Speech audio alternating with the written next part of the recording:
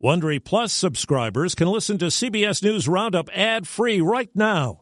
Join Wondery Plus in the Wondery app or on Apple Podcasts. This spring, if you'd rather spend time enjoying your lawn instead of trying to keep it alive, there's good news. True Green is the easiest and most affordable way to get a beautiful lawn. All you have to do is water and mow, and they'll do the rest. Weed control, fertilization, aeration, and even some things you might not even think of. They'll do all of it, while you can do literally anything else. With True Green, you can have your lawn looking as good as a putting green. That's not hyperbole. True Green is the official lawn care treatment provider of the PGA Tour. True Green offers a satisfaction guarantee, and they have a verified best price promise, which guarantees you the lowest price with no compromise on quality. You do you. Let True Green do your lawn care. Visit TrueGreen.com to get the best lawn at the best price with the best people guaranteed. Boy Scout abuse settlement. $850 million fund. Searching again in Surfside. We're proceeding with planning for the likely demolition of the building. Milestone in Afghanistan. American troops left without any fanfare. Good morning. I'm Deborah Rodriguez with the CBS World News Roundup. One of the largest children's groups that date back more than a century is making history again, this time with a settlement over sexual abuse. Correspondent Mola Lenghi spoke with a survivor. Anthony Mandich was around 10 years old when he says a scout leader first sexually abused him. Touching and talking. He left his first group because of the abuse, but joined another troop in Sun Valley, California shortly after. That started something that went on for 2 years. He says a different leader abused him there. He didn't tell anyone at the time, but now says the pain traumatized him. I feel like it's ruined my whole life. Mandich is one of almost 90,000 alleged victims who filed claims against the Boy Scouts of America when the organization filed for bankruptcy in February. In the proposed settlement deal released late last night, the national organization would set up an $850 million fund and allow victims to try for more through insurance payouts. This is a bad deal for survivors. Michael Fowl represents Mandich and more than 1,000 other people with claims. It doesn't hold the Boy Scouts accountable. It doesn't hold the local councils accountable. Victims groups involved in the deal said it is a significant accomplishment that achieves consensus. Workers are back at the pile of tangled metal and concrete at the site of last week's condo collapse in Surfside, Florida. The operation was paused for more than 12 hours.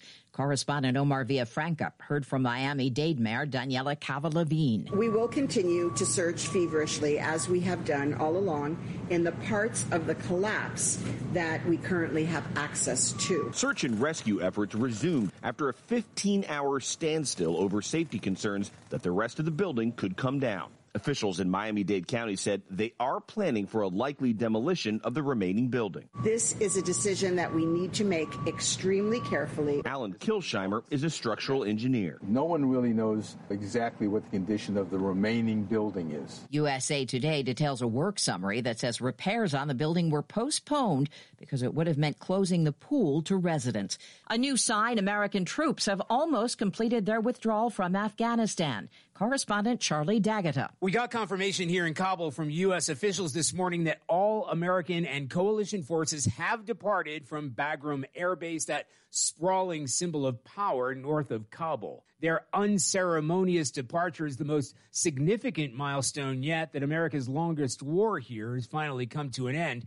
It's now in the hands of Afghan security forces. That is way ahead of President Biden's promise to remove all U.S. forces by September 11th. Now, that doesn't mean the full withdrawal of American troops is complete yet. In this country, blistering heat is on the move. CBS meteorologist David Parkinson. As we look towards the weekend, we start to set more records further east, so we'll do it in Bismarck, North Dakota. We'll do it in Fargo. We'll even do it in portions of Wisconsin and Minnesota as well. Elsa powered up to a hurricane this morning. Officials in St. Vincent and the Grenadines, already battered by volcanic eruptions, have closed schools, businesses, and the airport there. David says the system could reach the U.S. next week, affecting search and rescue at the condo collapse site. Right now, the most likely track would be a landfall somewhere in Florida sometime between Tuesday and Wednesday. Model guidance is anywhere between a Fort Myers, a Tampa, and a Florida Panhandle landfall. A possible tornado passed through Washington, D.C. last night. For millions of Americans, the 4th of July weekend has already begun. The AAA's Janet Tidwell says people are hitting the roads in numbers unseen since the pandemic began. The Great American Road Trip has returned as 90% of all travelers will go by car, and the car travel volume will set a record for the July 4th holiday weekend. The U.S. is temporarily suspending all federal executions. Attorney General Merrick Garland is imposing a moratorium so the Justice Department can review policies and procedures on capital punishment. Loyola law professor Lori Levinson. This seems like the logical response to what the Trump administration did at the end of its term. The Trump administration rushed to execute 13 individuals in 6 months, even in cases where there are questions about the legitimacy of the convictions and the imposition of the death penalty. It's a massive frustration for travelers, bags that don't arrive on time. Now, the Transportation Department will propose airlines be required to refund fees if checked luggage isn't delivered to passengers quickly enough. Legislation would also require money back for extras like intranet access if it's not available during flights. America's fastest woman, Sha'Carri Richardson, has tested positive for pot. CBS's Monica Rick says that could dash her Olympic hopes. The superstar sprinter was tested the day of her historic U.S. Olympic trial run last month. Here comes Sha'Carri! Richardson's going to Tokyo! That run on NBC Sports. Her sights were set on gold in the 100-meter dash, but Richardson could now get sidelined from the Summer Games. Weed is banned by the World Anti-Doping Agency, and it could suspend her for 30 days. The Olympics start in 3 weeks. One of the most legendary and influential rock stars died 50 years ago tomorrow. Correspondent Steve Futterman looks back. He was the lead singer of one of the 60s most iconic groups. Hello, I love you, Jim Morrison, with his distinctive voice, poetic lyrics, and unpredictable behavior, became one of rock's most well-known personalities. Photographer Henry Diltz worked with The Doors and Morrison. I always thought of them as a shooting star. They burned brightly and quickly and then left. People are strange. Anthony DeCurtis is a critic with Rolling Stone magazine. It was more than just music. I mean, he wanted to transport people. Riders on the storm. Morrison also had substance issues. This is the end. And in 1971 in Paris, he was found dead in a bathtub. The official cause of death, heart failure. His death at 27 was just stunning to me. Steve Futterman, CBS News. Car seat backs could be getting safer. CBS's Natalie Brand. The House, before leaving for July 4th recess, voted to approve a more than $700 billion transportation and infrastructure package. Part of that legislation includes a proposal CBS News has followed closely regarding seatback safety in vehicles. The new provision would require the National Highway Transportation Safety Administration to update its decades-old strength standard in vehicle seats within 2 years. A companion bill in the Senate is awaiting a full vote. Disney is tweaking a greeting to make it gender inclusive. Good evening, ladies and gentlemen, boys and girls, dreamers of all ages. The intro to the Magic Kingdom fireworks at Disney World will now be simply, Good evening, dreamers of all ages. And that's the World News Roundup for Friday, July 2nd, produced this week by Paul Ferry and Matt Cherry. I'm Deborah Rodriguez, CBS News.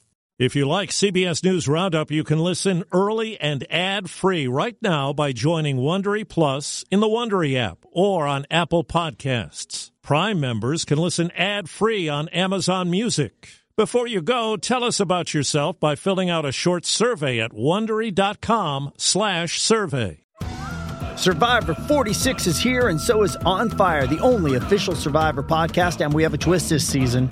The winner of Survivor 45, Dee Valladares, will be joining us every week. We're going behind the scenes of the biggest moments, the how and the why things happen, and the strategy and analysis you can only get from someone like me, a Survivor winner. Listen to On Fire, the official Survivor podcast, wherever you get your podcasts. For more than 2 centuries, the White House has been the stage for some of the most dramatic scenes in American history.